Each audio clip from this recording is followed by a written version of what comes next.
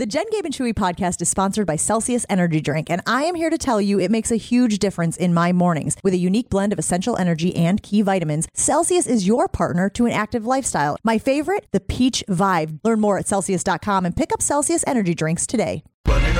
She wants to ride, she's trying to hide it. I'm cool as ever. Sometimes reading from the ESPN Milwaukee talk and text line is dangerous. Similarly with our YouTube stream. You can always stream the show on YouTube. But our friend Dennis, who weighs in pretty regularly, was talking about how he will listen to a few Brewers games with Euchre on the call. Right? We were talking about the Brewers earlier and Corbin Burnes and how they've dealt him, et cetera, et cetera. And Dennis follows that up with a line that says, he died. I thought he meant Euchre. Okay? I thought maybe I missed some breaking news on Bob Euchre passing away. Dennis was talking about the groundhog at the Milwaukee County Zoo. Okay? Oh, there it is. Like, Thank gotcha. you. Which is why they have pivoted to the penguins, which is why we were talking about that. And then, of course, Chewy wondering if we could use a jackalope instead of the groundhog, to which Joshy informed him, sadly, the jackalope is fake. Well, we've got some evidence here. Evidence? Or a claim. There. From somebody in the listening audience. Do we want to go to Randy in his dump truck? Let's go to Randy in his dump truck. Good morning, Randy. You got some jackalope news? Yes. I was playing softball, and I was coming home about 1:30 in the morning, and it jumped out. One jumped out in front of me, and I hit it. A jackalope? They are real. I told you. Jackalope. I knew yes. Well, time out. You hit it. Did you get out of your car and throw it in the back of the dump truck? No, there wasn't much left. But the real question I have, I figured I'd call three of the smartest people I know. Mr. Chimura, how do you pronounce the capital of Kentucky? Is it Louisville or Louisville? Louisville. Louisville. Yeah. You got to roll through the middle. If you say Louisville to people from Louisville, they will look at you strange and call you a moron. Well, it's like New Orleans. It's one word. Also, how seriously are we taking the 1:30 on the way home from a softball game claim? Well, he obviously went to the bars after the softball game, clearly. Unless maybe it went extra innings, Joshy. I don't know. Who could have? What do you got? I'm more concerned that we're the three smartest people he knows. Yeah. Well, hold on. Now, they figured out what the Loch Ness Monster is. It's a prehistoric fish where they have listen to me, where they have washed up on shore and they have a picture of it. And they think that's the Loch Ness Monster. And it all makes sense now. We got to keep you away from the internet. We just have to. I'm telling you. I just assumed that natural selection was doing that, to be honest. There's stuff in the ocean that we don't even know about. 1,000,000%. Absolutely. Yes. But you think the loch, a contained area that has this prehistoric animal that exists nowhere else and has just lived for now like hundreds of years? Yes. Thousands of years? Well, where do you stand on Sasquatch? Or whatever they call it. Sasquatch, Bigfoot, whatever you want to call it. Yeah. I don't believe it exists because I find it hard to believe an 8-foot thing that can snap trees is just walking around out there. Have you seen the video of the two guys driving in Russia? Telling you, watch that. And it's not fake. It can't be fake. I'm telling you. Oh, yeah, just like those Taylor Swift pictures that were roaming the internet the last few days, right? Can't be fake. Can't be fake. Should we get back to some serious stuff here? I'm going to post a poll, though. Which animal do you believe actually exists here? Jackalope, Sasquatch, or the Loch Ness Monster? Wait, so you have to pick one of them? Yeah. Can you put none of them? No, you have to. If one exists, which one are you picking? If one of these exists, which one is it? Based upon the video I saw, I'm going big. Can I be honest with you? I'm looking at some pictures of jackalopes right now. They're actually quite adorable. Yes. Yeah. But just so you know, everything says a mythical animal. Okay? Mythical. Oh, gosh. Somebody weighed in saying, actually, Frankfurt is the capital of Kentucky. There you go for the smartest people. Oh, we should take a break. Wonderful. We should really bow out gracefully right now. But we will continue. What do you want to talk about, Chewy? You want to talk about a little Packers? You want to talk about Brewers? You want to talk about something else? Jackalopes? Let's talk about the 4-3 because I don't think they have the personnel to do it. Okay, right now. very good question. I don't really. I mean, I love Preston Smith, but the only reason I want Preston Smith back is for a leader in the locker room. I just don't think he doesn't fit the 4-3. He's old. He doesn't create enough pressure. He's not very good against the run. The problem with the 4-3 as opposed to the 3-4 is when you're a D end, you have to be able to take on a double team. And I don't think he can do it. I don't think he's fast enough. I just think from an age standpoint now, like I said, if you're going to bring him back, bring him back for the locker room, but he's got to just be a spot player. How much of an overhaul then, Chew, do you think this defense needs? I think it's a little bigger than we think. Okay, so then it has to be in shifts, right? Because you can't do it all in one fell swoop. You can't do it all in one, but here's the thing, Jen. When you have some of those interior D linemen, if you are going to a predominant 4-3, have to go. They got to go. You have no need for them. Seems like they think they'll be able to try to make it work. Eventually they can make it work, but it's going to be a process. You don't think they think they can go ahead with Rashawn Gary and LVN and kind of Preston Smith be like a rotational He could be. sub-package guy? He could be. It's just I don't know. I mean, can Rashawn Gary play with his hand down on the ground all the time? Yeah, I mean, that's where he what came. 4-3s do. Yeah, that's where he came from at Michigan. That's what he was doing. Yeah. But he was also less successful in Michigan. They do play a different style where it's to keep things in front of you. What's that noise? What's that noise? What's digitizing? Are we being taken over Something by is digitizing. creatures? It's a jackalope. It's in the duck system. Can you hear that? There's like a buzzing. I did hear that. Beep, beep, beep, beep, beep, beep, beep, beep, beep, beep. Somebody's trying to communicate with aliens. you, Chew. But it will take time. I just know if God, back in the day, if I had a player like Preston Smith and he's got 500 pounds of beef coming down on him, I don't see him holding up. Okay, so Bill Huber did do some of this work for us because obviously the minute that Jeff Hafley was hired, people were wondering if this was going to be a reality. They were going to switch to a 4-3. So he did go through and list who the players would be at each position. Chew, you want me to rattle them off for you? Defensive end, he's got Rashawn Gary and Brenton Cox. At defensive tackle, he's got Kenny Clark, Carl Brooks, and Colby Wooden. At defensive tackle, he's got TJ Slayton and Devontae Wyatt. At the other defensive end, he's got Preston Smith and Lucas Van Ness. At outside linebacker, that's just up front. Yeah. At outside linebacker, he's got Isaiah McDuffie, who I believe, did Isaiah McDuffie play for Hafley? Was that the connection there? I think that. At Boston College? At Boston College, yes. Yeah. Okay. Middle linebacker, he's got Quay Walker, which actually kind of excites me. Like the idea of Quay Walker working in that space. Outside linebacker, Devondre Campbell, who again, we have talked about not knowing if Devondre Campbell will be on the roster going forward. So that's a bit of a wild card. Cornerback Jair, and then cornerback Carrington Valentine. And don't forget, you've got Eric Stokes. And then they have slot, ? Safety, Anthony Johnson. Safety, Benny Sapp, and Zane Anderson.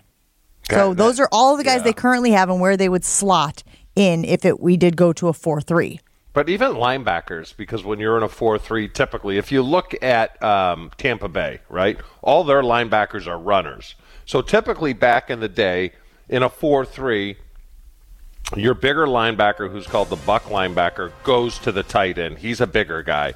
And then your middle's a little smaller, and then your weak side linebacker is your runner. I don't know if they have a runner. Quay Walker is a big guy. So, yes, I see him. I don't see him as a weak side. In the athleticism. And he has probably the size to take on tackles and tight ends. Huber also mentions that at Bowling Green, Carl Brooks frequently played on the edge. After an impact rookie season as a defensive tackle, the Packers could consider using the 6'3", 296-pounder in multiple roles. And we liked what we saw from Carl Brooks this season, especially as the season went on and that defense started to figure some things out. The problem is, and I said it yesterday, your 3-4 is actually better against the run. Your 4-3 is not as good. It's not as stout. And this team is terrible against the run when it was a 3-4. So, I mean, it's more of a rededication by Rashawn Gary. You can't just rush the passer.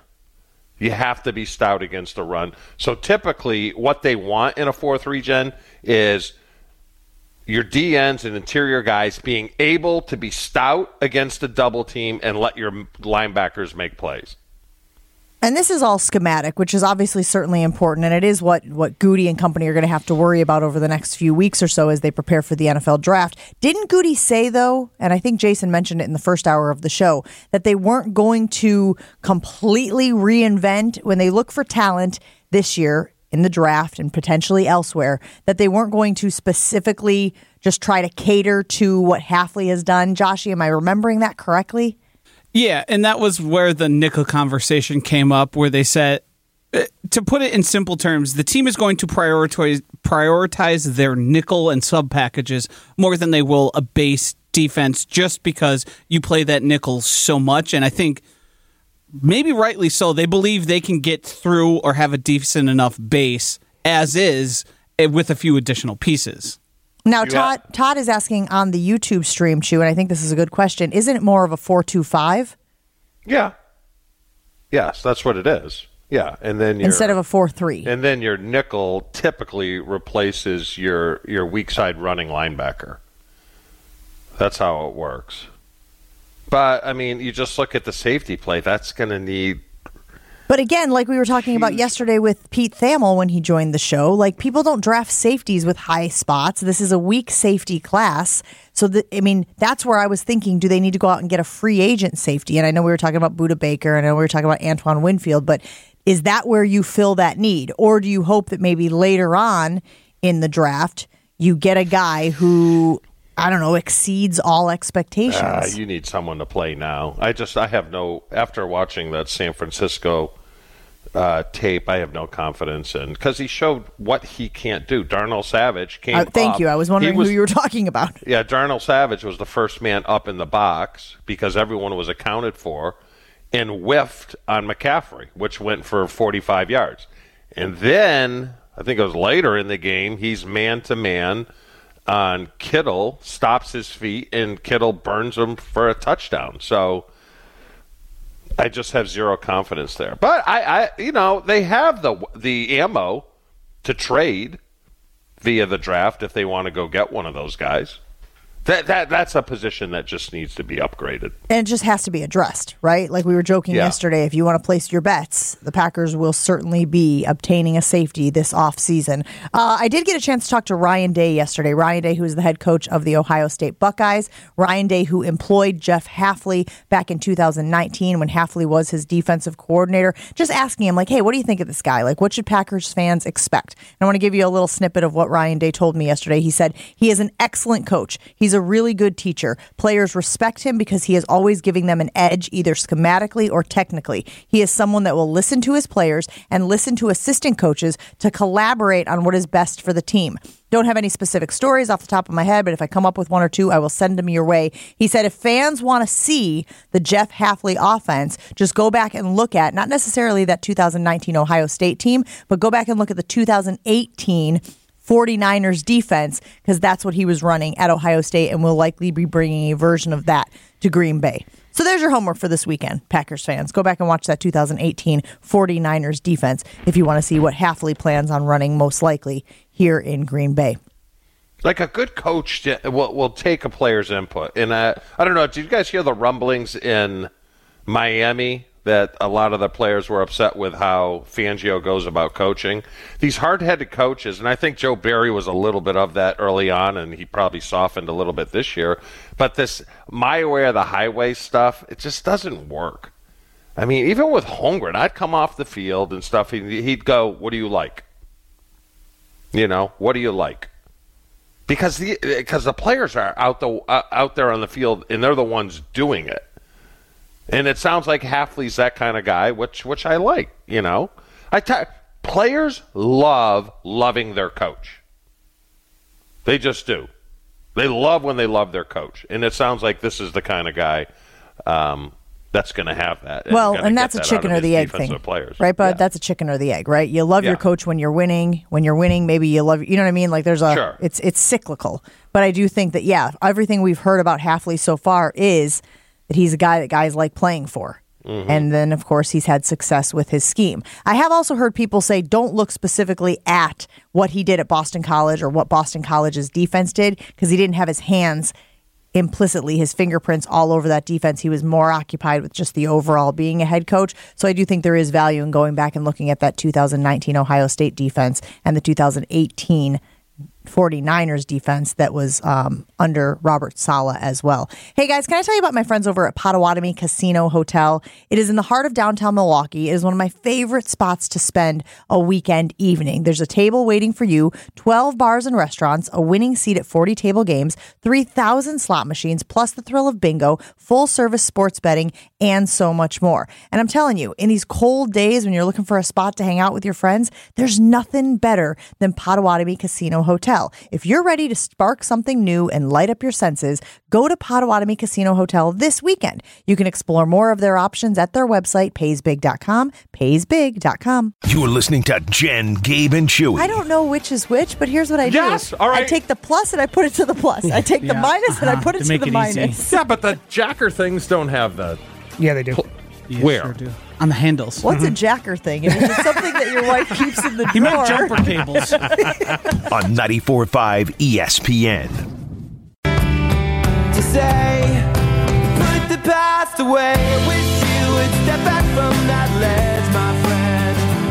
You could cut ties with all the lies that you've been living in. Getting back to the story that broke last night, the Brewers are dealing Corbin Burnes to the Orioles, getting some pieces back. Question for a lot of people was it enough pieces? Did the Packers, whoop, see, back and forth, Packers, Brewers, Packers, a little bit of bucks. Did the Brewers get enough back for Corbin Burnes? And the people were saying, well, obviously he was a former Cy Young winner, and should they have been able to get more assets back? And then there's also people who are like, we shouldn't have traded him. He should have stayed on the roster. We need him in order to win games. Chew, are you confident that the Brewers can win games this season, win a lot of games this season without having Brandon Woodruff and Corbin Burnes? No. I would put the win total over 78, 80-ish.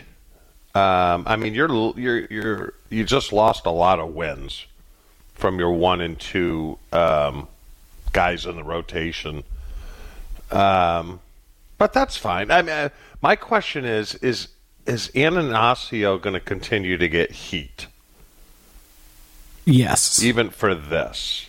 I mean, is it going to be a Herb Cole type thing where people were screaming for him to sell the team? Do you think it'll ever get to that point?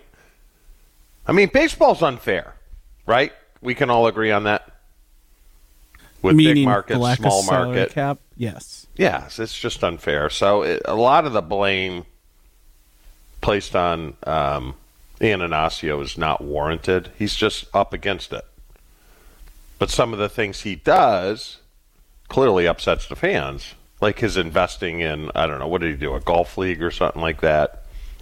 Yes. So I don't know. But they're one of those teams that have to rebuild every so often. This is going to be one of those years, and I'm fine with it. You have to trust Matt Arnold.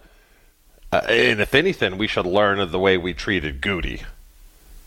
That's fair. I think that's very fair. There was a lot of skepticism about Goody's ability to put together a winning team. And to be fair, you know, we keep pointing back at the Rasul Douglas thing. Jason is thoroughly convinced that they don't trade Rasul Douglas if they genuinely thought that this sucker was going to take off the way that it did, right? Like, you keep a guy like that around. But they were kind of in a position where they thought it was a rebuilding season.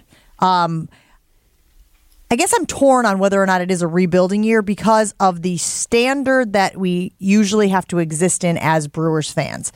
Like, I genuinely believe they have overperformed over the last 5 years because the chips and the deck is always stacked against them.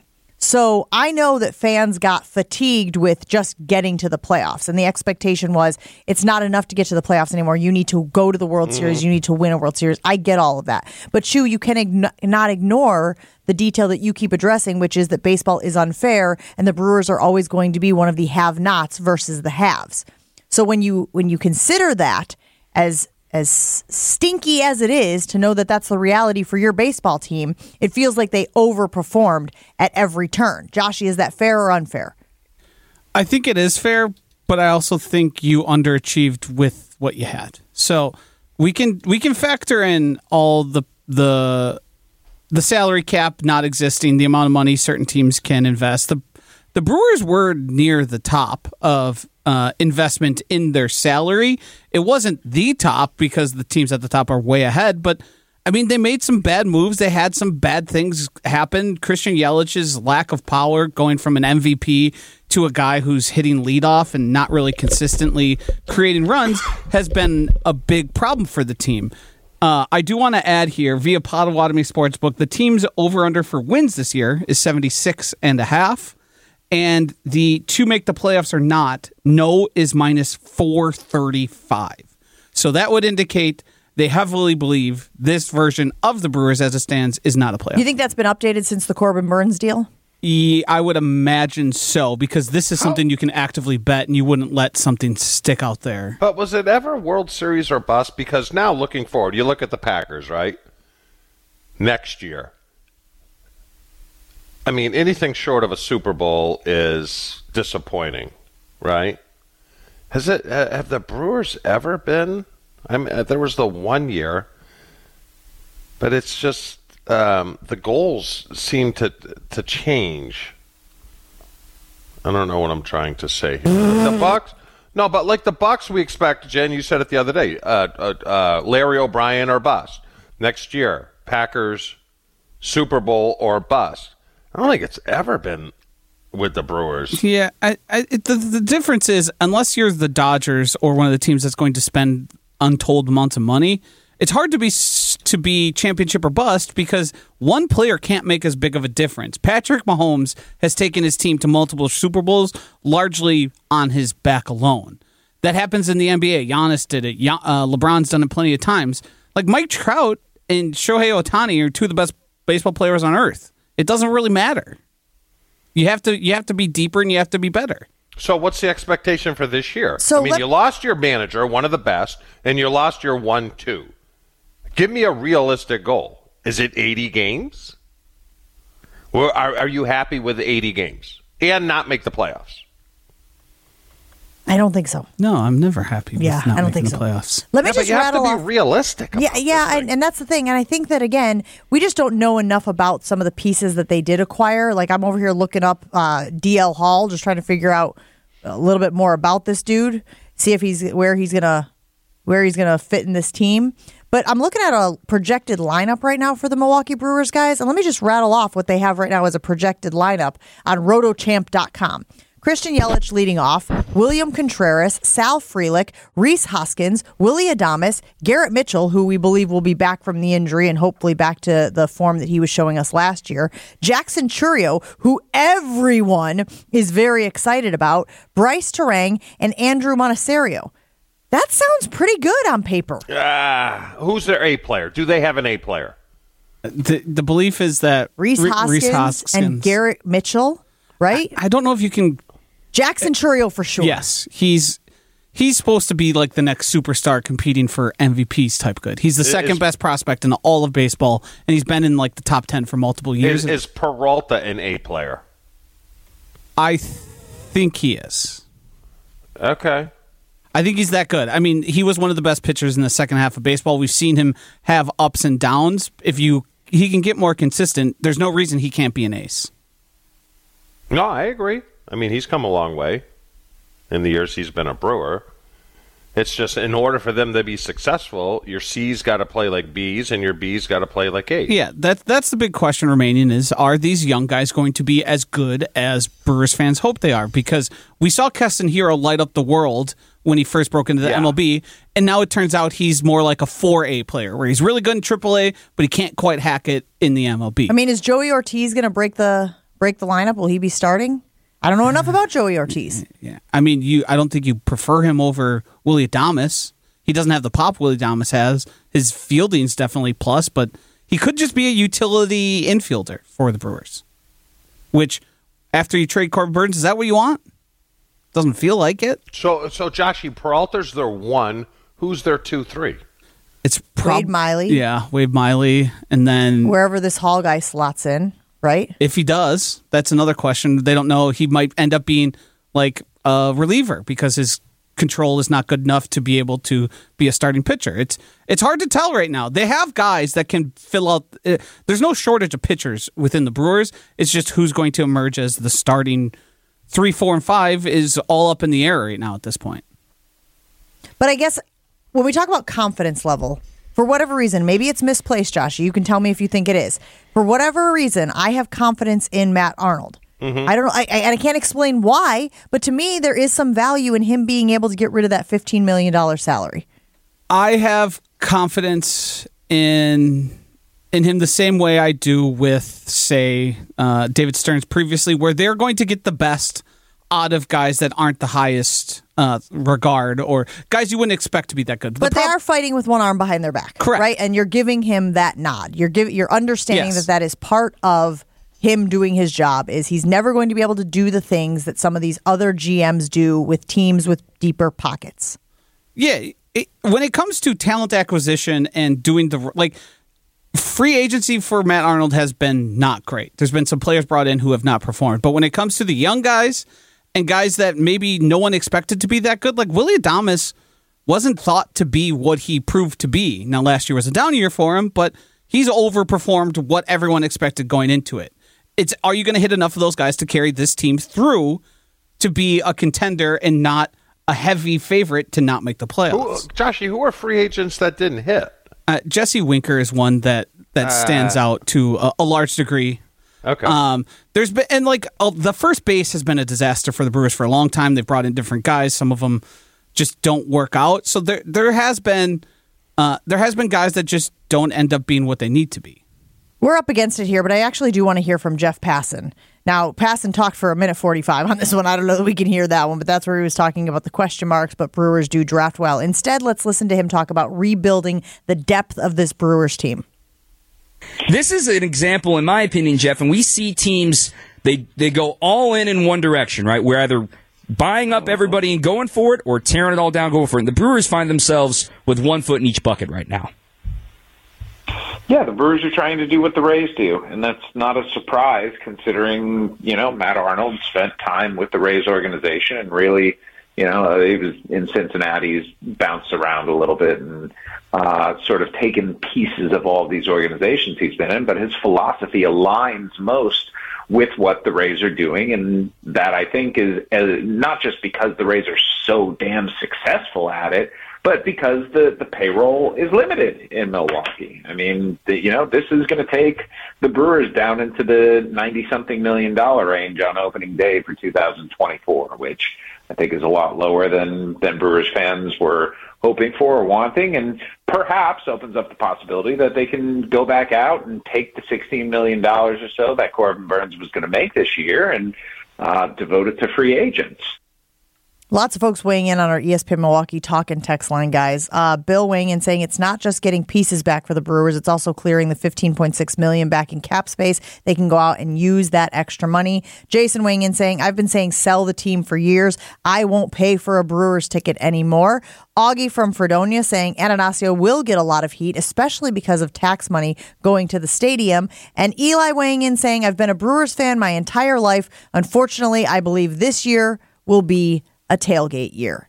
Let us know your reaction to the Corbin Burnes news as the morning goes on. 800-990-3776. We got to take a break here on Jen, Gabe, and Chewy, but let me tell you guys about one of the best purchases that I have made recently, and that is my Good Health sauna from Good Health Saunas. Guys, saunas are huge when it comes to longevity and improving your quality of life. Why? Because it improves your recovery time. It improves your sleep. I've noticed my skin is better. Went to the hair salon last week and my stylist said, your hair is getting longer. Whatever you're doing, keep doing it. And I gotta believe it is all part because of my Good Health Sauna. The best thing about it, guys, it is basically maintenance free. It has a true lifetime warranty. And because it's a local company, I am proud of supporting a company that is based out of Appleton and Waukesha. If you are in the market for a sauna in your home, maybe you're using the one at your gym, you're seeing the benefits of it, and you're thinking, man, if I could just have one of these at my disposal, it would be so much better. Go to their website, goodhealthsaunas.com. Goodhealthsaunas.com is where you can see the different infrared saunas that they have, and you can see if one works for you and your budget. Go to that website, goodhealthsaunas.com, goodhealthsaunas.com. Tell them Jen from Jen, Gabe, and Chewy sent you. It's Jen, Gabe, and Chewy. Gabe, it'll change your life. Any barbecue you ate for the rest of your life will be measured against Buc-ee's. On 94.5 ESPN.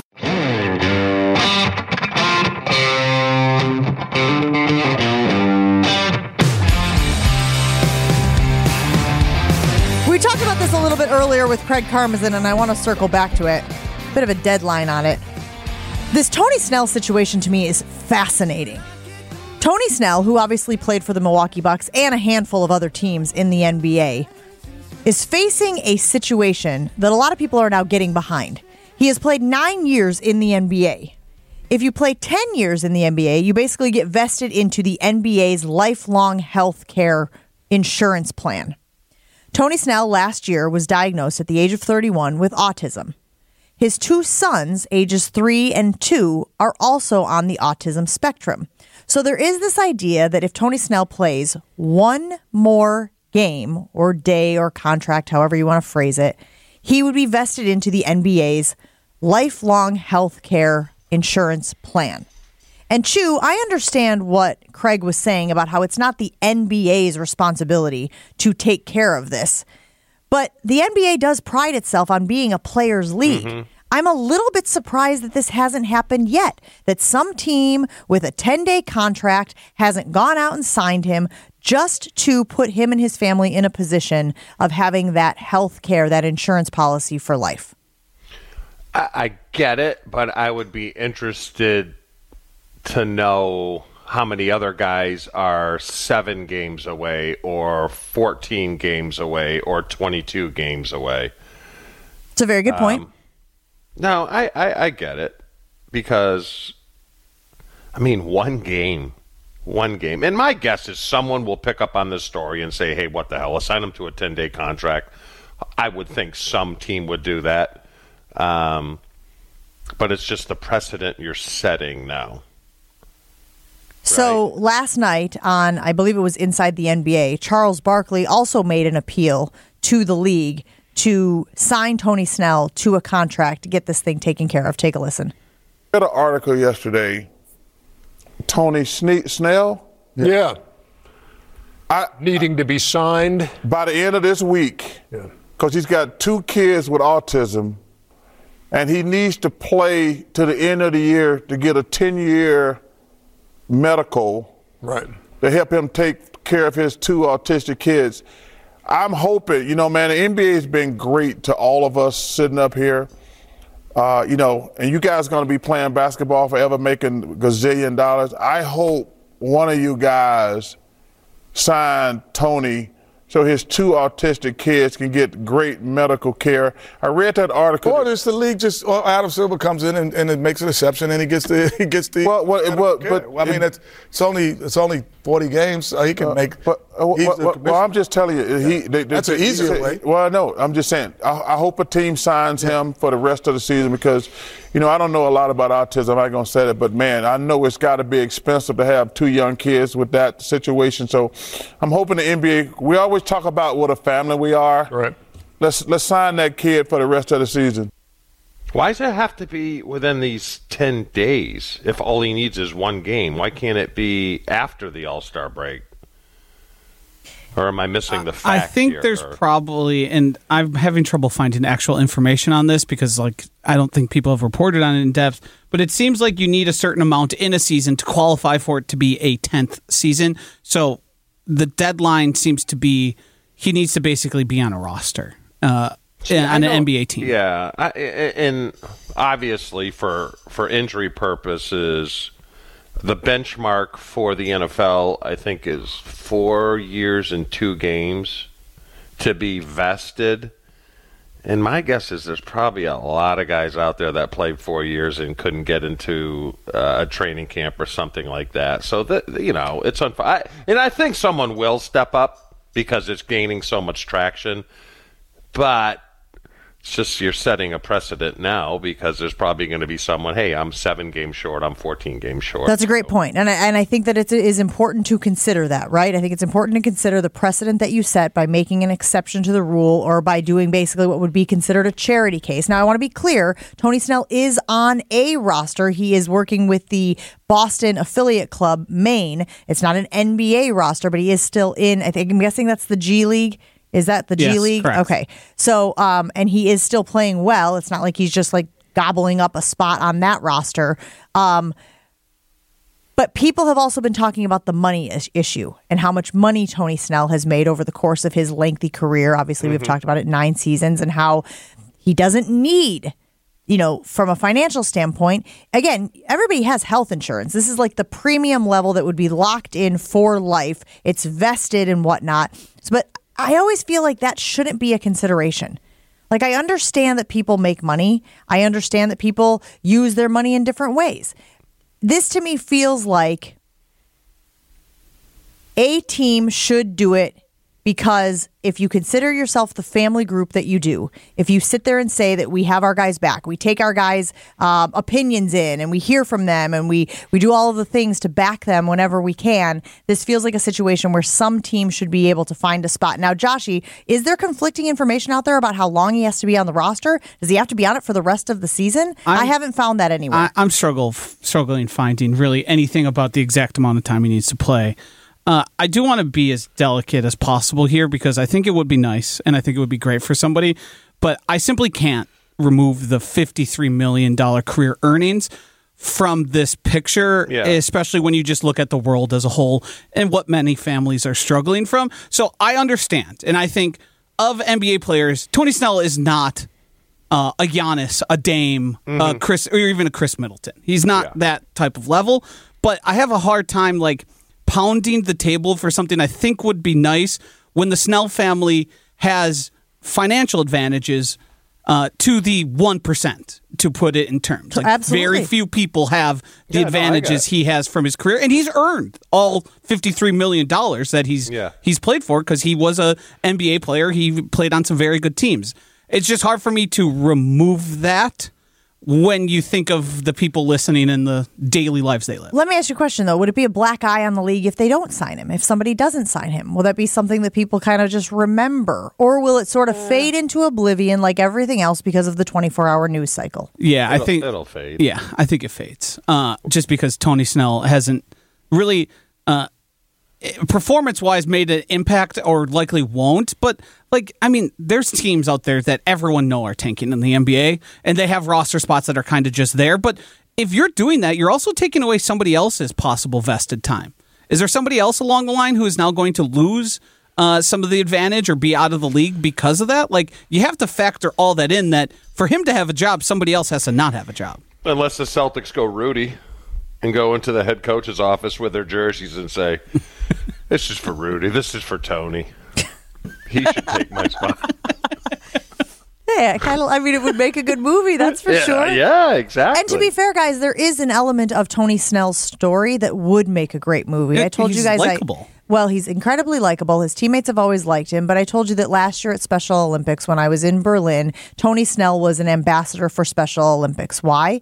Because at the age of 31, he was diagnosed with autism because his son was exhibiting some of those autism behaviors. And he thought, I was doing that when I was a kid. I've been doing that. I'm kind of a loner. And some of the other things, not to say that those are specifically implicitly about the autism spectrum, but for him, it kind of set off a light bulb. And he went and got tested and was diagnosed at the age of 31. And so he and his wife and his kids spent several days in Berlin with us last year. He was meeting athletes. He was talking to athletes. He was telling them about his autism diagnosis. And you know what it did, guys? It made them feel even more special than they already feel at Special Olympics. Because here is an NBA athlete, a guy who has made it to the peak of his profession, right? who is just like them. And I just can't even express how important that was, what an impact it had, and how valuable it was to have Tony Snell as a part of the Special Olympics community. I don't know how this will shake out. I know how I hope it shakes out, but I'm also sensitive to the points that you guys are making about precedent and his lifelong earnings and all of these other things. It would just be a nice feel-good story in our sports space, so that's why I'm rooting for it. All right, time to take a break here on Jen, Gabe, and Chewy, but we roll on and wrap up the show right after this.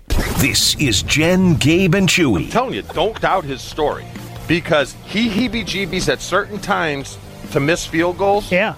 Gabe, I showed you how he does the heebie-jeebies, Heebie-jeebie, right? heebie-jeebie, heebie-jeebie. You take your heebie-jeebie. fingers and you rub them back and forth on your thigh, and you go heebie-jeebie, heebie-jeebie. Swear the guy bats 100%. So to call him a liar, and he puts a curse on you? Look, I'm not calling him a liar. Yeah, you are. On 94.5 ESPN.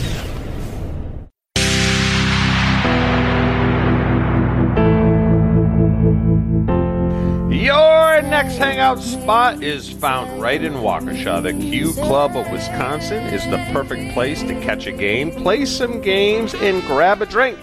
Bocce courts, dart boards, foosball tables, and of course, pool tables, 10 of them.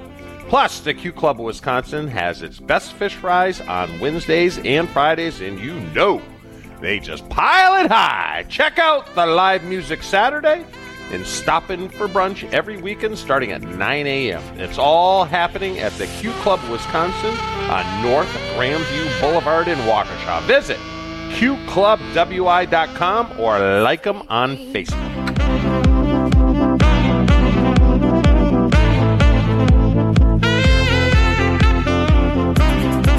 We put it on the Jen, Gabe, and Chewy Twitter poll this morning. Are the Milwaukee Brewers in a rebuild? 69% of people. Nice. Thank you. Said yes, totally. Totally in a rebuild.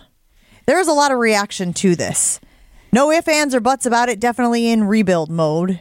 Ian weighing in saying they are giving away players at this point. But Todd saying, are the Brewers ever not in a rebuild? Chew, your reaction to that. And maybe rebuild is not exactly the phraseology that we would use there, but it does always feel like, yeah, they're tinkering and the lineup isn't what you want it to be, but they'll make the best with it. They'll make do with it type of thing.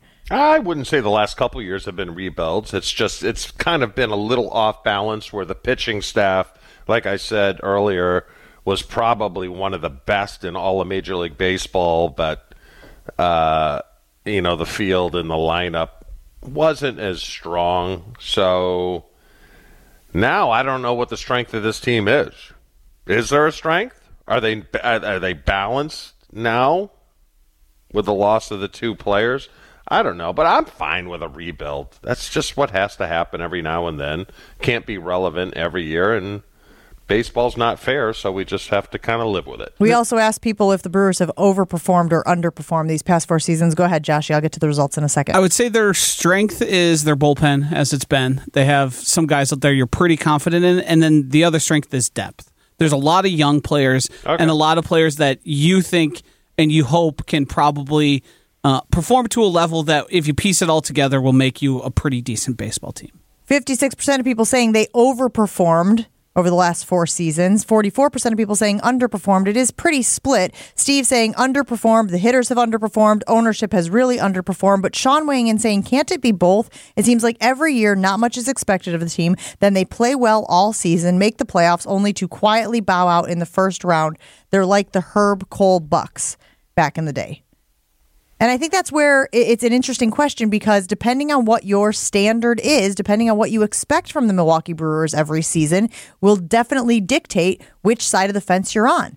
If you're sitting here saying, no, you're a Major League Baseball franchise, you need to be able to compete with all of the teams out there regardless of the money situations, then yes, you feel like they've underperformed because they haven't made a deep playoff run and they haven't gotten to the World Series or won a World Series. But if you understand some of the stipulations and the challenges that the organization faces and just getting to the postseason is a success, then you feel like they've overperformed. I'd go with both, Jen. I'd say they overperformed in the regular season and underperformed in the playoffs. That's fair. That's a fair way of looking at it as well. Most importantly, though, Chew, we asked, if one of these were to exist, which do you think is most likely? The Jackalope, the Loch Ness Monster, or Sasquatch/Bigfoot? 44% of people are saying they think that Sasquatch or Bigfoot is most likely to exist. Your jackalope is pulling up the rear with 28% of the vote. So we don't believe Tony, the truck driver? Randy, the dump truck driver. We do not. So close. We do not believe his story. Is it because he thought the capital of Kentucky was Louisville? Well, that could be part of it. And also, probably more importantly, he said that the three of us were the smartest people he knows. And right there, we should have known what I we were will getting ourselves recuse myself from that list voluntarily, okay? Happy to join you on that side of the ledger, buddy. Have a great weekend, everybody. Thanks for hanging out with Jen, Gabe, and Chewy. Wildy and Tasha's next on ESPN Milwaukee. Have a great Groundhog's Day.